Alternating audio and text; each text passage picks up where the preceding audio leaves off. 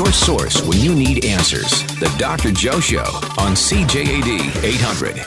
There's antimony, arsenic, aluminum, selenium, and hydrogen, and oxygen, and nitrogen, and rhenium, and nickel, neodymium, neptunium, germanium, and iron, americium, ruthenium, uranium, europium, zirconium, lutetium, vanadium, and lanthanum, and osmium, and astatine, and radium, and gold, protactinium, and indium, and gallium, and iodine, and thorium, and thulium, and thallium. I'm Joe Schwartz. I direct McGill's Office for Science and Society, and we basically separate sense from nonsense, facts from myths. My background is chemistry, and as I like to tell you, chemistry is the central science that ties all the others together. Because if you have a good feel for what molecules are all about, then you have a pretty good idea of what can and cannot happen in the world. As usual, I'm going to start out by giving you two questions. And if you know the answer, 514-790-0800, or you can text questions, comments also to 514-800. All right, we'll start out with two questions. First one, what were Mort safes? Mort safes, M-O-R-T-S-A-F-E. What was a Mort safe? They were invented around 1816. What were they? The other question, the name of what element was wrongly named for the Greek word for acid because of the mistaken belief that all acids contained it? All right, so there's the two questions that you can puzzle over and give us a call at 514-790-0800. And obviously, you can call with other scientific questions as well.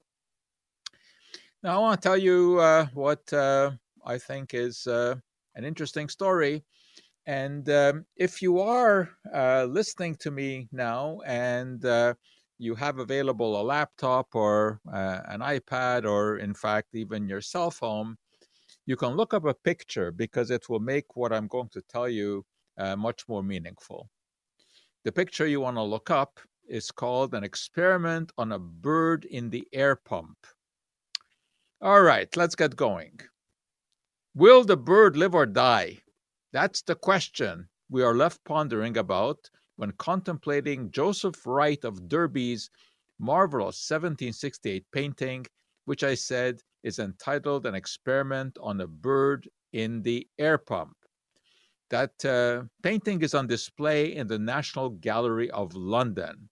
And it's quite a big piece. I'd say, it's maybe like 4 by 5 feet, something like that. Extremely, extremely impressive. The scene depicts a natural philosopher, as scientists, of course, were called in those days, and is cranking a vacuum pump to evacuate a glass bulb. And in that glass bulb is a bird. Looks like it's a cockatiel. And the bird is obviously struggling to breathe. And there's a bunch of onlookers looking at this experiment. And it's quite obvious that there's a range of emotions there, from curiosity to horror. And the demonstrator, the natural philosopher, has his hand hovering above a valve at the top of the glass globe.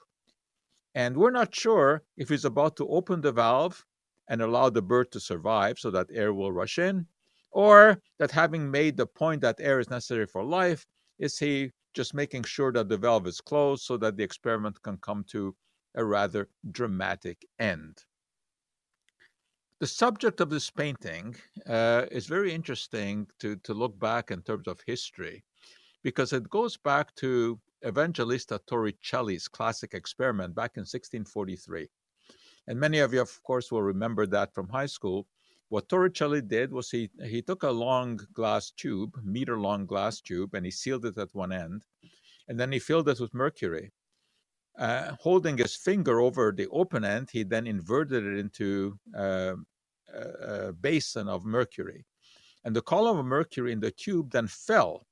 And it fell until its height was 76 centimeters. Well, the space above the mercury now contained nothing, right? And this was the first recorded case of a permanent vacuum. And Torricelli's explanation was that we live in what he said was a sea of air that exerts a downward pressure the same way that water exerts pressure on a submerged object. And the reason that the mercury did not fall all the way down in the tube was because air was exerting pressure on the pool of mercury in which the tube had been immersed, pushing the mercury back up into the tube. But Torricelli was a pupil of Galileo, and with this experiment, he invented the barometer, a device that measures air pressure. Torricelli's experiment inspired Otto von Guericke, mayor of the German town of Magdeburg, to create a device capable of producing a vacuum whenever desired. Let's face it, I mean, to use the mercury experiment to create a small bit of vacuum at the end of the tube was not a very practical way of creating a vacuum. So anyway, von Guericke managed to design the world's first vacuum pump, and it was a piston in a cylinder equipped with a one-way flap valve. And with a hand crank, the piston could be moved down to suck air out of the container to which the pump was attached.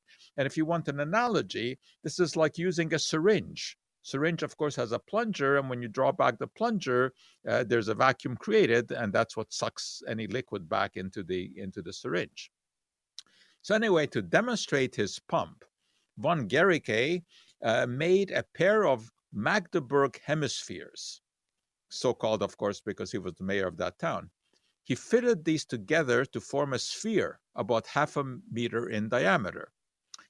A valve on one of the hemispheres was connected to the pump, and air could then be removed from inside this globe. And then came a fantastic demonstration, which has been repeated many times since then, because it is so impressive. But the first time was back in 1654 in front of a large crowd, including Emperor Ferdinand III. He hitched 2 teams of horses, consisting of 15 horses each, attached to the 2 sides of the sphere. And the horses were unable to pull the hemispheres apart until the valve was opened, allowing air to rush in. Robert Boyle, one of the founders of modern chemistry, he has become famous, of course, because his view was that matter was composed of elements that could not be resolved into simpler substances. He was also a great experimentalist, and he heard about von Guericke's vacuum pump, and he constructed one of his own. And with that pump, he studied gases. He ended up formulating Boyle's law, stating that the volume of a gas is inversely proportional to its pressure, which, of course, all students learn about in high school. Anyway, Boyle tested the effects of what he called rarefied air, his version of vacuum, on various phenomena, including sound, combustion, and magnetism. And then, in 1660, in his famous book, he described how he had put mice, snails, flies, and birds in a glass globe that he then evacuated. And he showed that air was necessary for life. And he describes in the book placing a lark in the chamber and watching, quote, as the bird threw herself over 2 or 3 times and died with her breast upward, her head downwards, and her neck awry. Now, this is exactly the experiment that is depicted in the painting that I'm telling you about, the painting by Wright. And it shows an itinerant lecturer, more entertainer than scientist, really. And they went around performing experiments in front of paying crowds, or sometimes in people's houses. And the experiment here shows a bird in a globe attached to a vacuum pump, and the bird is obviously struggling. But what is interesting are the onlookers. 2 little girls are being urged, likely by their father, to pay attention to the experiment, but they appear to be reviled. Then there's an inquisitive boy who looks on with curious anticipation of the outcome. Then there's a man with an obvious inclination towards science because he seems to be timing the experiment. Another is lost in thought, possibly contemplating the ethics involved. And there's also a young couple who seem to have eyes only for each other, totally disinterested in the plight of the bird.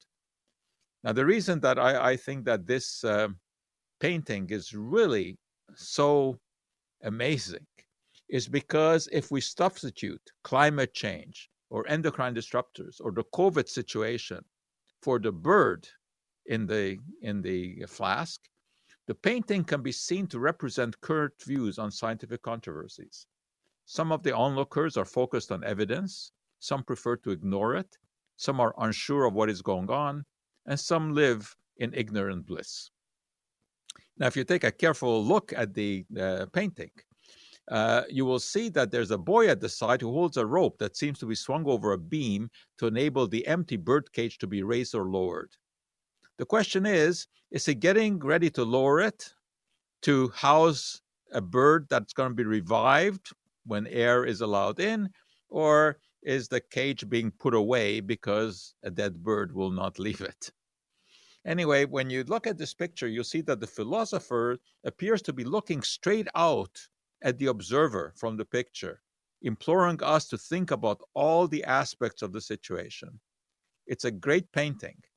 And if you look carefully, you'll note there's a very clever nod to von Guericke with a pair of Magdeburg hemispheres sitting in the shadows in the foreground in the picture. You're listening to the Dr. Joe Show. We'll check traffic and be right back.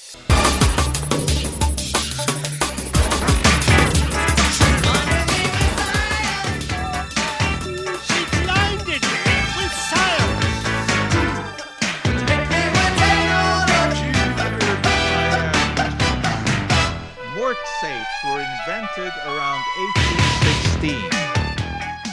What were they? So what were the Mort safes invented around 1816? The name of what element was wrongly named from the Greek word for acid because of the mistaken belief that all acids contained it? I don't have a correct answer yet, so give us a call, 514-790-0800 or 514-800 for texting. Someone wants to know my opinion on the efficacy of low-level laser and LED light therapy for hair loss and thinning hair. My opinion is that there is no evidence that this works. So it's these helmets that have low-power lasers embedded in them. I know of no evidence that that works. Neither is it scientifically very plausible. Another comment from someone who finds the painting I talked about very interesting, but finds my comparison to COVID weak. I don't think it's weak at all. I will stand by it. I'm referring to current controversies, and what I said is that the painting can be looked at to represent some current views on scientific controversies, and that some of the onlookers are focused on evidence, some prefer to ignore evidence, some are unsure of what is going on, and some live in ignorant bliss. And I think that does fit. Anyway, I think it's a marvelous painting. Let's just go to Mark on the line. Mark? Hi. I was just wondering, someone told me something a while back ago that kerosene gets rid of smell. I mean, a kerosene lamp. Is that a fact or is it fiction? That's total fiction. It will, in fact, smell. You don't want burning kerosene. It's not a pleasant thing, and neither is it safe to have kerosene lamps in the home. So, okay. Thanks very much. Okay. And I think we also have Irvin on the line. Oh, hi, Joe. I have a question about COVID testing. I went for a test on Monday, and I was asked, do you want to provide a gargled saltwater solution for the test as opposed to the swab? And I picked the gargle, and I was wondering your opinion on the accuracy versus the swab. Yes, from everything that I've seen, there's no difference. That you can isolate the requisite RNA from the gargle as well as from a swab. And I know that, they've come out with this because a lot of people who obviously don't like the swab being shoved up their nose. But from everything that I've seen, they are really as good. Okay? Okay. Well, yeah, the only issue, and I was lucky, is that you weren't allowed to take anything in your mouth, including water, the hour before. But other than that, they said it was the same thing. So I'm glad that you agree with that. Okay. All right. And I hope it came out negative. Oh, it did. Okay. Okay, thank you. All right. I came across a comment this past week by Dr. Martin Blachier. He's in France, and he is very popular on TV there. He seems to be their equivalent of Dr. Fauci, although I don't think he quite has the background of Dr. Fauci. He does have a medical degree, although it seems he never did practice medicine. But he's also got a degree in statistics and epidemiology, so he seems to know what he was talking about. Now, I'm not sure whether he was misquoted or he was wrong in a statement that he gave on French TV when he said that people who are vaccinated are more likely to be infected with the Omicron variant than than the unvaccinated people. Now, when you hear that, that sounds very scary. You know, the implication that vaccination is actually negative, that you're more likely to get infected if you're vaccinated. But this was, he either said it wrong or it was misinterpreted. Because what the study that he was referring to, which came out of Denmark, actually showed that among subjects who had been triply vaccinated, which is, of course, you know, that's the highest level of vaccination, 8% of infections among those people were by Omicron, whereas only 1.2% among unvaccinated people were due to the Omicron. Well, that actually makes sense. Since the vaccine works much better against the Delta variant than against Omicron, you would expect that whatever infections arise among the triple vaccinated are more likely to be Omicron because they're much better protected against Delta than against Omicron. The important question, of course, is not the relative Omicron-Delta distribution among the vaccinated versus the unvaccinated, but the rate of infection among the triple vaccinated versus among the unvaccinated, no matter if it's the Omicron or Delta variant. And the Danish study showed that infections are about 4 times more prevalent among the unvaccinated. So it may have been just a misinterpretation, but it certainly is not true that if you are vaccinated, you are more likely to be infected by Omicron than if you're unvaccinated. What is true is that if you are triply vaccinated and if you are infected, you're more likely to be infected by Omicron because you're protected against Delta, but you're still less likely to be infected. So I hope that clarifies it. And he himself, I think on French TV, came out and clarified this. So I haven't seen too much more of Dr. Martin Blachier, but I know that originally he was also very, very critical of Dr. Didier Raoult, who had become a French icon with his discovery, quote discovery, that hydroxychloroquine is a cure for COVID, which of course it is not. And Blachier, to his credit, pointed out the weakness of Raoult's evidence. And then he aroused anger in France because he had criticized Raoult, who the French media had elevated to sort of a demigod status. Now, it is also true that from what I see, Blachier has waffled on mask mandates. He originally supported them, then he opposed them. But he is a supporter of vaccination, although curiously said he will not vaccinate his children. And he's not devoid of conflict of interest because he actually founded a company that accumulates data, which they then sell to clients, many of which are pharmaceutical companies. And one of his clients is Gilead, the producer of remdesivir, which is used to treat COVID, and Blachier has promoted that drug. Anyway, he's an interesting character in France, and he's on TV all the time, and people do listen to him. Okay, we got to take a break, check to see what's out there in the news, what CTV has lined up for us. And you're listening to the Dr. Joe Show. We'll be right back.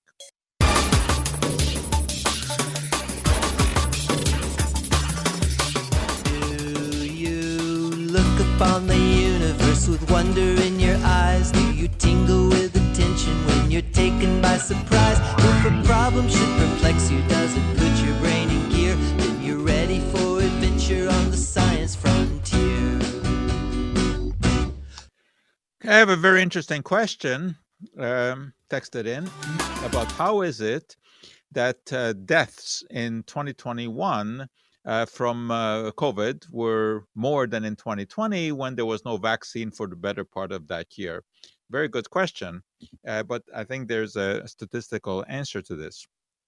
First of all, of course, the virus continues to spread, so there are more people infected around the world.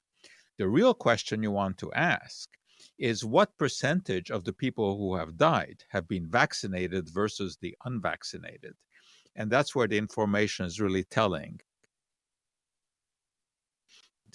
Have been unvaccinated. So the vaccine protects against death.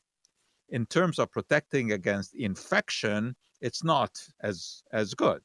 But of course, there are just so many people in the world. So as the virus spreads, there's going to be more and more cases of infection. But what we have to look at is the number of people in hospitals and number of people dying. And that's much more prevalent among the unvaccinated. In fact, just today's statistics from Quebec show that among the people who test positive, you are twice as much likely to be unvaccinated than vaccinated if you tested positive. If you want to make that sound even better, and you know how you can play around with statistics, you can say that you can improve your chance of not contracting the disease 100% by being vaccinated. Okay, so that I think those are the important numbers. Okay, I think Mary has a question about potatoes. Mary? Oh, yes, Dr. Joe, I love your show and your newsletter. So my question is in regards to potatoes. Some while back, you mentioned that if they have a green kind of hue, once you peel them, to not eat that because it's toxic. And I'm always buying the wrong kind of potatoes, but they're always green when I peel them, and now it's like 3-4 times in a row that I'm too scared to eat them. Yes, there is green coloring that you can see in potatoes. The green color itself is not dangerous. That green color is just chlorophyll, which is the green pigment in plant materials. Chlorophyll, of course, is probably the most important chemical in the world because it allows for photosynthesis, right? Plants need to take in carbon dioxide and water so that they can make all their nutrients and crank out oxygen. So chlorophyll is extremely important. So your potato is trying to sprout. That's what it is doing when it is producing the green color. The green color is no problem. But what happens is that when the potato is starting to sprout, it also produces a chemical called solanine to ward off insects, because it is when the roots are actively growing that they are most attractive to insects. And solanine wards off insects. Now, as far as the potato is concerned, we are just large insects. So, it wants to ward us off as well. But we have a much larger body size than insects, so therefore we would need far more solanine to be poisoned.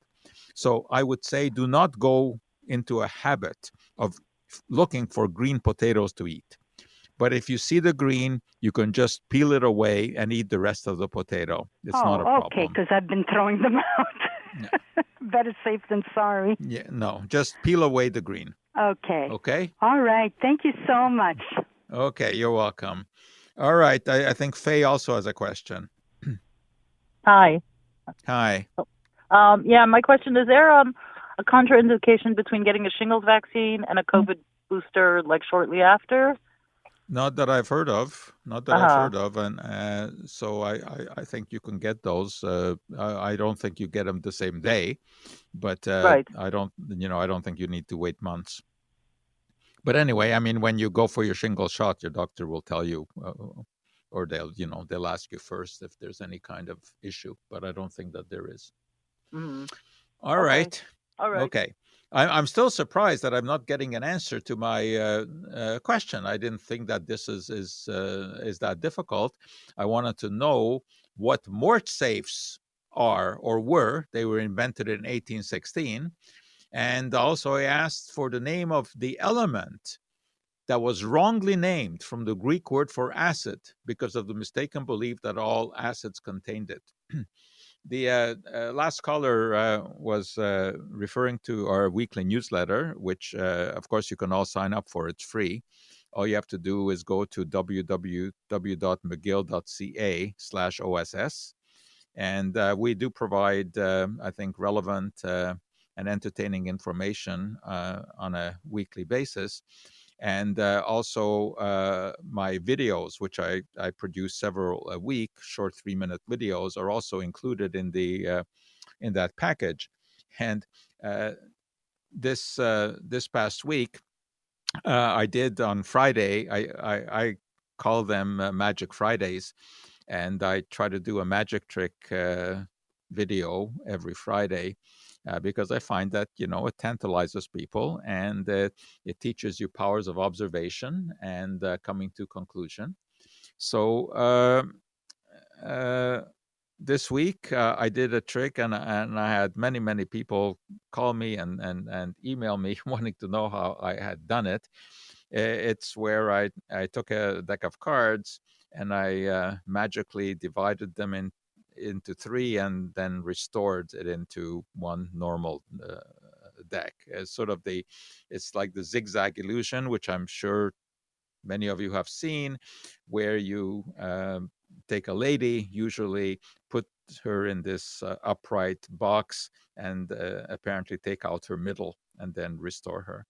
So anyway, people have had questions about, just how this was done. Well, of course, one of the rules of magic is that you don't tell people how it's done, because it then takes it out of the realm of magic and makes it just a silly trick.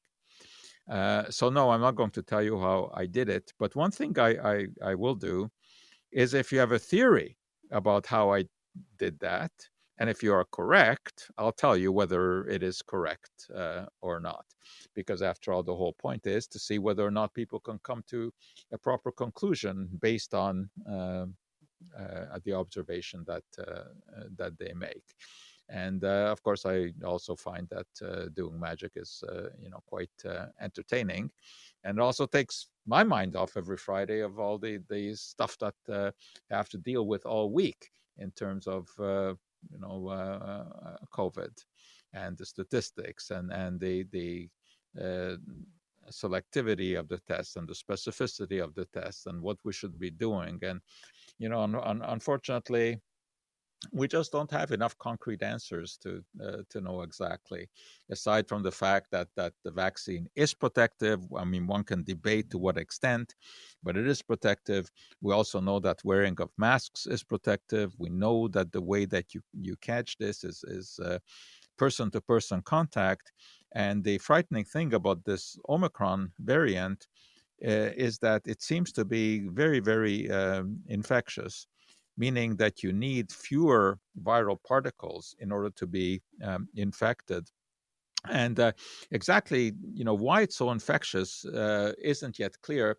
But there's a study that did come out this week from University of Hong Kong, where they took some samples of tissues from the bronchial tube and from the lungs of people, and studied these in a Petri dish, exposed them to the virus to see how quickly the virus would multiply.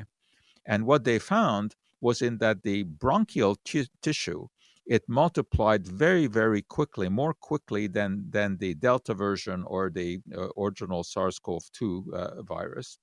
But it didn't multiply as quickly in the lung tissue. Now, this is interesting because it seems that this variant, the spike protein, has been changed in such a way that it enters a cell more easily, and therefore it can multiply more easily.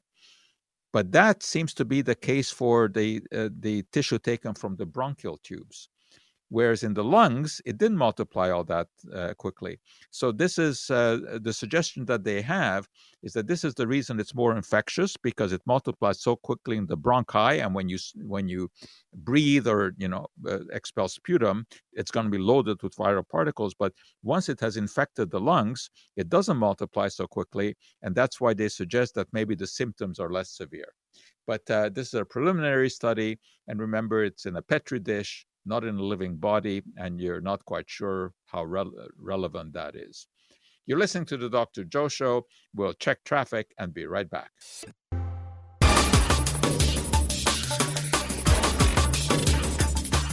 We are born to do science. A baby can do it, and so can you. We are born to do science. Just figuring out what's true. Okay, I have a really useful text message. Someone points out that www is no longer required for websites, which of course is true, and I know that. I'm just so used to reeling off www that I just do it automatically. I guess I better stop doing that. So if you want to check our website, mcgill.ca/OSS, okay? You don't need to do the www, but I think most people know that. Maria wants to know if the Omicron virus is airborne because she's afraid to go out. Yes, it can be airborne, but you don't have to be afraid to go out. Chances of getting infected outdoors is very small, unless, of course, you're standing face to face with someone and spewing your breath at each other. But just normal activities outdoors, you're not going to get it. But yes, of course, like the influenza virus, like the Delta virus, like the original SARS-CoV-2 virus, yes, it can be airborne. All right. Now, I think we do have answers to my questions. Let's go to George. George. Hey, Dr. Joe. Great show. Hi. Your question for the MortSafe. It's okay. I had to Google it. It's an iron coffin. Not exactly. No. No. It does not have to be a coffin. No. Okay. A MortSafe was a device that was placed on top of the grave to prevent grave robbers. It was like a cage over on the ground above the coffin to prevent grave robbers or so-called resurrectionists from digging up the corpse, because in those days, in the early 1800s, resurrectionists supplied schools of anatomy, and there was a big demand for corpses, and the schools of anatomy would pay a lot of money for fresh corpses. And MortSafes were these devices, usually made of very heavy iron, sometimes together with cement, that would sit on top of the grave to prevent any kind of digging. Oh, and wow. sometimes people were even buried in lead caskets to prevent the casket from being opened. Lead, of course, is so heavy. So it was a big deal in those days, grave robbers. And, of course, the whole story of Frankenstein is based on getting parts from different bodies. Okay, so at least we got that right. Now you know what MortSafes were. And there's still some historic relics in museums. And apparently in Scotland, in some churchyards, there are still some old rusted MortSafes. Okay, and maybe Reed has the answer to my other question. Reed? I hope so, Dr. Joe. I mean, I know of deoxyribonucleic acid just because my brother's a chemical technician and grew up in his lovely presence. And so oxy would be, to me, that's the Greek word for acid. Would be oxygen would be the element in question. Exactly. So oxygen, which was named, you know who named it? The man who is widely regarded to be the father of chemistry was Antoine Lavoisier. He's the one who named it oxygen because he thought that all acids contained oxygen. The acid that he was most familiar with was nitric acid, HNO3, which he made. and he thought that all other acids would contain oxygen. He was wrong about that, but he was right. He was right about almost everything else. He got it wrong on that one. Yeah, but his textbook on chemistry was just marvelous, and he described the elements, and he described chemical reactions, and he also investigated respiration. And Lavoisier really was the one who discovered that when we breathe, the reason we need oxygen is because it combines with fuel in our body to burn it. The fuel in our body, of course, are the fats, the proteins, carbohydrates that we acquired from the diet. And we exhale carbon dioxide and water. And he was the one who really was the first one to study that and explain just what respiration was all about and why we needed to breathe oxygen. Okay, well, thank you very much. Very notable individual. Oh, he was. Unfortunately, he had a sad ending because he lost his head during the French Revolution. He was guillotined. Even though, of course, he was extremely well known already in his time as a scientist, but he also happened to be a stockholder in a tax collecting business. And that did not go down well during the French Revolution. There's just a marvelous painting of Antoine Lavoisier and his wife, Marie Pelouse Lavoisier, that hangs in the Metropolitan Museum of Art in New York. And I love that painting because the way that the apparatus is painted, his apparatus, his large glass vessel, which he used to capture gases, is so beautifully painted, and it even reflects the light. And he's got a barometer on the table beside him, and his wife, who was not only his wife, but also his lab assistant and his chronicler, she was an excellent artist, and she drew pictures of all the equipment that he used in his textbook. And unfortunately, the French Revolution didn't care much about science, and perhaps the most valuable head fell in the French Revolution due to the guillotine. So that's the story of Lavoisier. He did name oxygen, but he was not the first person to produce oxygen. That distinction goes either to the Swedish chemist Wilhelm Scheele or to the Englishman Joseph Priestley, both of whom produced oxygen the same way by heating mercuric oxide, which is HGO. It's the formula. And if you heat mercuric oxide, you will release some oxygen. Now, both Scheele and Priestley did that experiment, but didn't really realize what they had done. Priestley was really quite wrong about it. He thought that when he heated the mercuric oxide, what he did was he released what he called was phlogiston.